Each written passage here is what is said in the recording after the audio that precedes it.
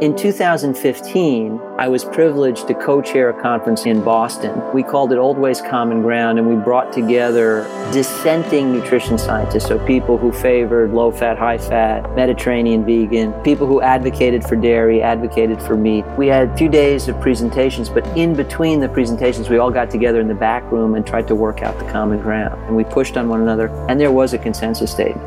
Because, even the Paleo people were willing to say we need to eat a diet of mostly plants. Even if we debate that about what was best in the Stone Age, we're not in the Stone Age. There are 8 billion of us now. It changes the equation. That's Dr. David Katz. And this is episode 138 of the Proof Podcast.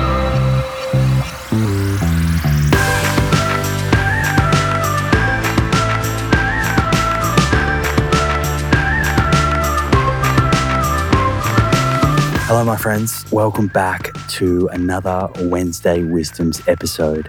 Hope this week has been treating you well and you're feeling fit and healthy. For any first timers joining us, better late than never. I'm Simon Hill, your show host, author, nutritionist, and physiotherapist. Each week on this show, I sit down with guests from all over the world to talk about nutrition science, health, wellness, and sustainability. And midweek, I drop a Wednesday Wisdoms episode, just like this one, which is a condensed, information-packed throwback delivered by a previous guest. Today's is one of my favorite voices in nutrition science, Dr. David Katz. In a world of diet extremes and dogma, Dr. Katz offers a much-needed voice of reason. Today's question, what is the optimal diet? I hope you enjoy it, and I look forward to catching you on the other side. Ladies and gentlemen, this is Dr. David Katz.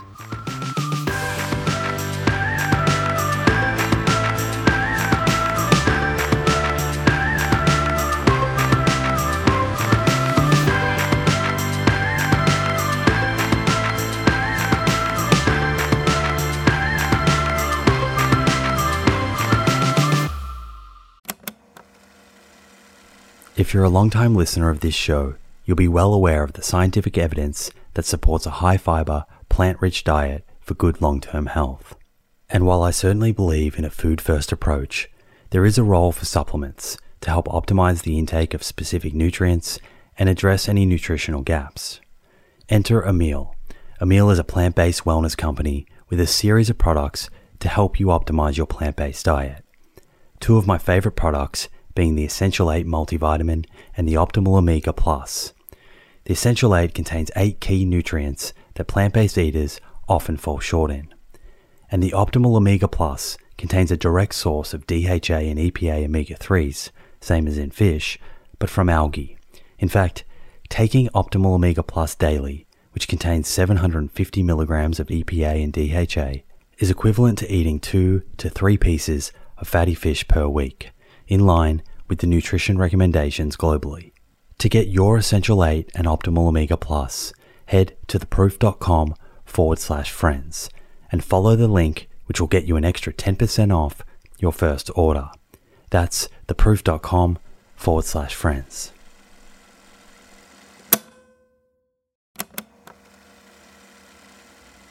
Hey friends, the scientific evidence on lifestyle habits that lead to longevity is clear. Now it's time to put this knowledge into action. I'm excited to announce the Living Proof Longevity Challenge, a 12-week program to build evidence-based lifestyle habits to optimize longevity. My team and I have transformed over hundreds of hours of conversations with experts on aging, nutrition, and exercise into a life-changing 12-week program that will challenge you to develop habits that lead to a longer, better life. This is a unique opportunity to gather health data about yourself that has the potential to change your life for the better. You'll start by testing 10 longevity biomarkers that tell the truth about where your longevity stands right now, today. Following that, you'll get a personalized longevity score to guide your 12 weeks of habit building that will boost your score and improve your biomarkers for the better. After the challenge, you'll retest your 10 biomarkers and see the proof of how powerful these science-backed habits really are. Head over to theproof.com/livingproof to download your zero-cost copy of the Living Proof Longevity Challenge today. That's theproof.com/livingproof. Look forward to joining you on this journey. In 2013, I guess it was, the editors at Annual Review of Public Health said, we'd like you to do a review paper entitled, Can We Say What Diet is Best for Health? And we want you to suppress any native bias you may have, follow the evidence where it leads, and answer the question. And I did. And to the best of my knowledge, it's the most downloaded paper that journal has ever published. Essentially, the answer was yes and no. The question is, can we say what diet is best for health? If by that you mean, can we say whether this narrowly defined prescriptive diet, let's say, some specific version of the Mediterranean diet, is better or worse than the DASH diet, is better or worse than some specific version of whole food plant-based, is better or worse than an idealized paleo? No, we can't, because think of the science you would need to take an optimal Mediterranean diet, an optimal flexitarian diet, an optimal vegan diet, and prove decisively that one is better than the other. You'd basically, since we know that dietary influence begins in utero, you'd really want to randomly assign pregnant women. And you would want to then assign the pregnant women to these different diets. And again, they'd all have to be comparably optimized, so it's a fair comparison. You can't do a bad Mediterranean to a good low-fat plant-based. Whatever diets you put together with the same quality standards. And then when the women give birth, their offspring would be the study participants. And let's keep in mind now that we have everybody on diets that are massively better than what most people are eating. So everybody's going to do fairly well. And the question is, who does the best? But when everybody does fairly well and bad outcomes are rare, the differences are small. And when differences are small in research, you need massive sample sizes and huge amounts of time. So we probably need, 50,000 pregnant women randomly assigned, and then all of their offspring. And then we need to follow them for long enough to see differences, for one, which are unlikely to happen in childhood. But the influence of diet begins certainly in childhood. So we want them assigned from birth. And then we need to follow them long enough so that they do or don't develop chronic disease. So that's 50 years. But then we also really want to know, if we're going to say which diet is best, how does it affect longevity and life expectancy? So we need a lifetime. So we need 50,000 people randomly assigned to different diets for 100 years. So, in this paper, we said, the science required to say that one narrowly defined, branded, my diet can beat your diet is the best, is never going to happen. But if you think of the question as meaning, can we say in general, what basic dietary pattern is best for Homo sapiens? Definitive, decisive, easy, absolute yes, real food, not too much, mostly plants, as Michael Pollan put it famously and succinctly in 7 words. Wholesome foods, plant predominant, sensible combinations, mostly time-honored combinations. And so, basically, if your diet is largely made up of whole, unprocessed or minimally processed vegetables, fruits, grains, beans, lentils, nuts, seeds, and if when you're thirsty, you mostly drink plain water, you cannot go too far wrong. That is the theme of the optimal diet for Homo sapiens, we know beyond the shadow of a doubt. And then everything else really is debate about variance on the theme. And so that was how we answered the question. The simple reality is that any of those diets, so pick paleo, a lot of people wave the paleo banner and say, I eat paleo. And what it means is they eat a lot of bacon and pepperoni. Well, there was no Paleolithic pepperoni. It's absurd. Our Stone Age ancestors did eat meat, but they ate the meat of wild animals because there were no domestic animals. They hunted. And, how much they hunted is a matter of substantial debate among paleoanthropologists. I'm an amateur. I read the literature, but, I don't presume to say. Most of them would agree, though, that it varied. And, there are probably times and places and groups of Homo sapiens that ate a fair amount of meat. And there were times and places and groups of Homo sapiens that ate relatively little meat. They probably all got at least 50% of their calories from plants, and many of them probably got more. So wherever we look at our ancestral dietary pattern, there was a lot of wild plant eating, and there was wild animal eating, and the wild animals were in turn eating wild plants. And what's routinely overlooked by people who say, I eat paleo and have, hamburgers without the bun, is the difference in the fundamental composition of, the flesh of wild animals, like what our ancestors may have eaten, and the flesh of the domestic animals that are mass produced in factory farms today. It's absolutely night and day. Just a very quick example. I know this is a group that prefers to talk about plant eating, and frankly, so do I. But just so we're clear on this, because it's part of the rebuttal. So in the literature on Paleolithic nutrition, one of the illustrations used is, okay, the kind of meat our ancestors ate is probably a lot like antelope. If we look for a modern animal that's kind of like the animals they ate. So compositionally, an antelope steak derives about 7% of its calories from fat, 7%. Almost none of it's saturated, vanishingly low levels of saturated fat. And there's a substantial amount of omega-3. In other words, omega-3 only is fish oil because we've domesticated it out of everything else. It used to be widely distributed in both plant and animal foods. Compare that to a fairly average steak from a factory-farmed, grain-fed beef steer. And about 35% of the calories come from fat. Much of it's saturated. None of it's omega-3. I mean, they're just completely different foods, right? 5-fold difference in fat content, complete difference in the kind of fat, and those compositional differences extend to many other nutrients as well, but fat makes the case. So, again, there are many problems with this my diet can beat your diet beauty pageant nonsense, but among them is the fact that people substitute the name of a diet for the substance of it. And you tell me paleo, and I'd say, I have no idea what you mean. You might mean a wide variety of wild plants and occasional venison and wild salmon. And frankly, if you mean that, it's probably a fantastic diet. Is it better than vegan? We haven't done the comparison to say. Personally, I doubt it, but we honestly don't know specifically in terms of human health outcomes. In terms of environmental footprint, I think vegan is the best. And by the way, just a quick digression, I like to look at diet through 3 lenses: direct effects on human health, how we treat our fellow creatures who have all the same rights to be here that we do, and impact on the overall environment, planet, climate, aquifers, biodiversity in general, etc. You look through those 3 lenses, and the argument for an overwhelmingly plant predominant to plant exclusive diet is pretty much a slam dunk.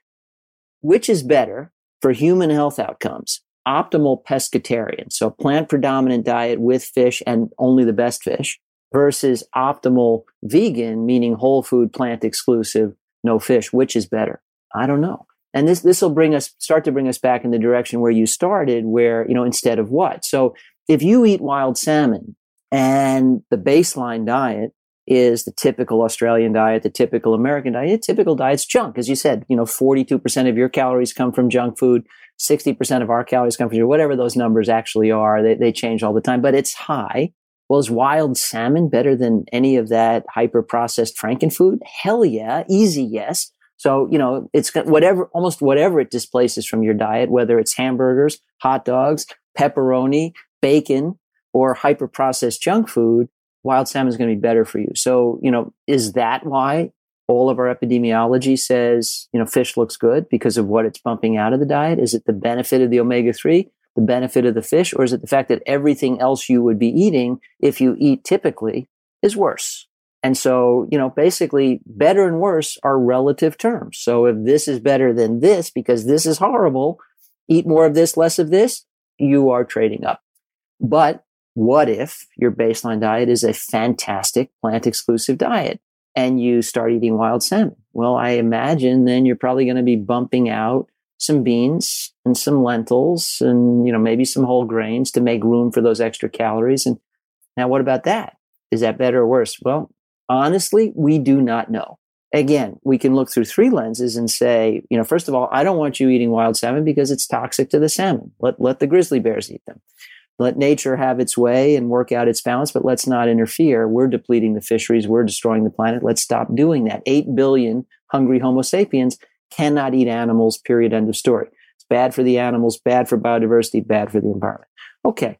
So if you say, there's evidence that the very best foods are plant foods, beans, lentils, etc. There's no evidence that we need to eat animal foods at all. And you add in the benefits to biodiversity of the planet, it's a very strong argument. The reality now is, and to some extent then was, that what matters more than the total amount of fat is clearly the sources of fat. And I say sources rather than varieties but there's saturated fat in extra virgin olive oil. There's saturated fat in avocado. There's saturated fat in walnuts. All naturally occurring fats are a mix of the different varieties of fatty acids.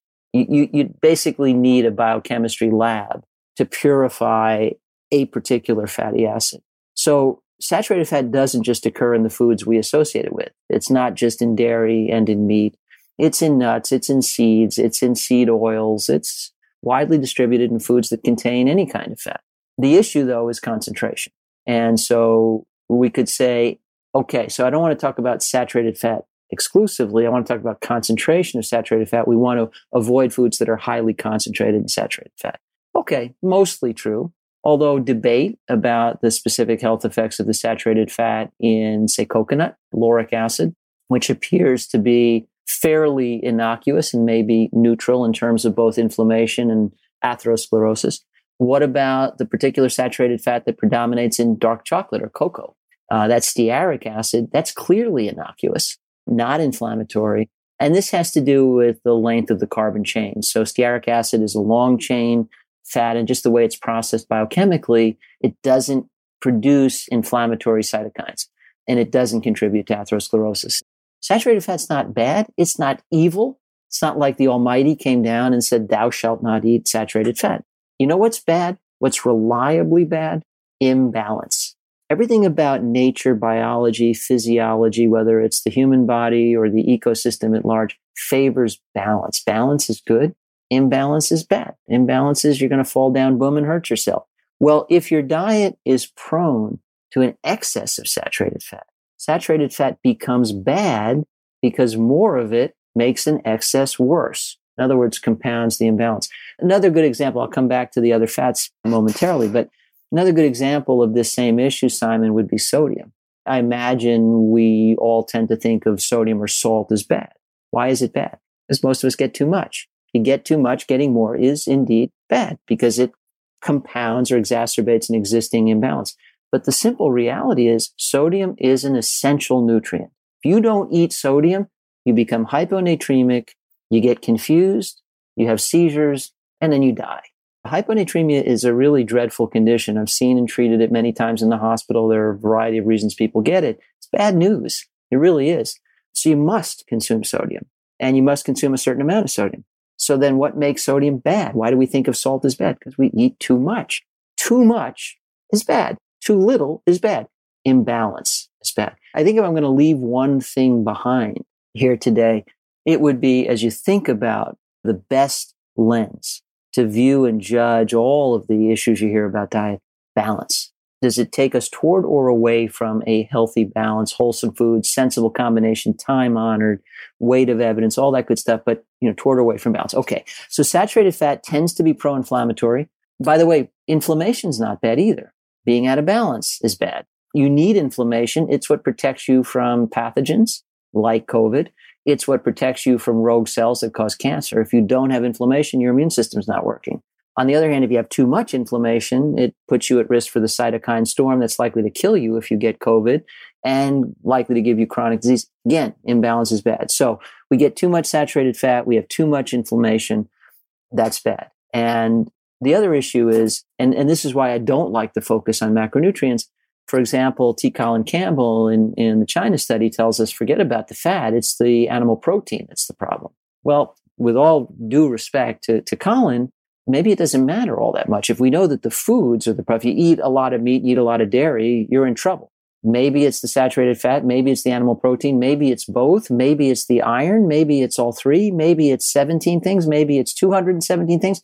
But we know what foods are the problem. Eat less of that. Eat more beans, lentils, nuts, seeds, vegetables, fruits, and whole grains. Whatever the nutrient-specific explanations may be, we know what the remedy is at the level of food. So, again, I think the real message about saturated fat should be all of the world's best diets associated with the best human health outcomes are low in total saturated fat because they are relatively low in meat and dairy products and much higher in foods that contain vanishingly lesser amounts of saturated fat.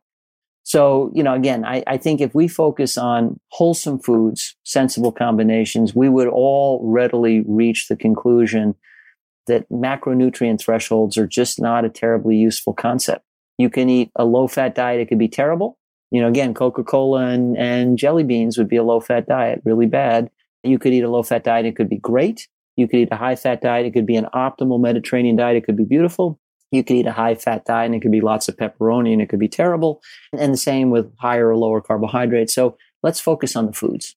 In 2015, I was privileged to co-chair a conference in Boston, Massachusetts, with Walter Willett. It was sponsored by Old Ways, a nonprofit. And we called it Old Ways Common Ground. And we brought together dissenting nutrition scientists. So people who favored low-fat, high-fat, Mediterranean vegan, people who advocated for dairy, advocated for meat. And we had a few days of presentations, but in between the presentations, we all got together in the back room and tried to work out the common ground. And we pushed on one another. And this is all available online. You just Google Old Ways Common Ground. You can find all of the presentations, the slides, the videos, and the consensus statement. And there was a consensus statement. Because, even the Paleo people were willing to say we need to eat a diet of mostly plants. Even if we debate that about what was best in the Stone Age, we're not in the Stone Age. There are 8 billion of us now. It changes the equation. Everybody agreed the best diets are mostly vegetables, fruits, whole grains, beans, lentils, nuts, and seeds, plain water when thirsty. And there was some disagreement. I like high fat. I like low fat. I favor Mediterranean. I prefer vegan. Okay, fine. But, we basically agreed about 90 to 95% of everything.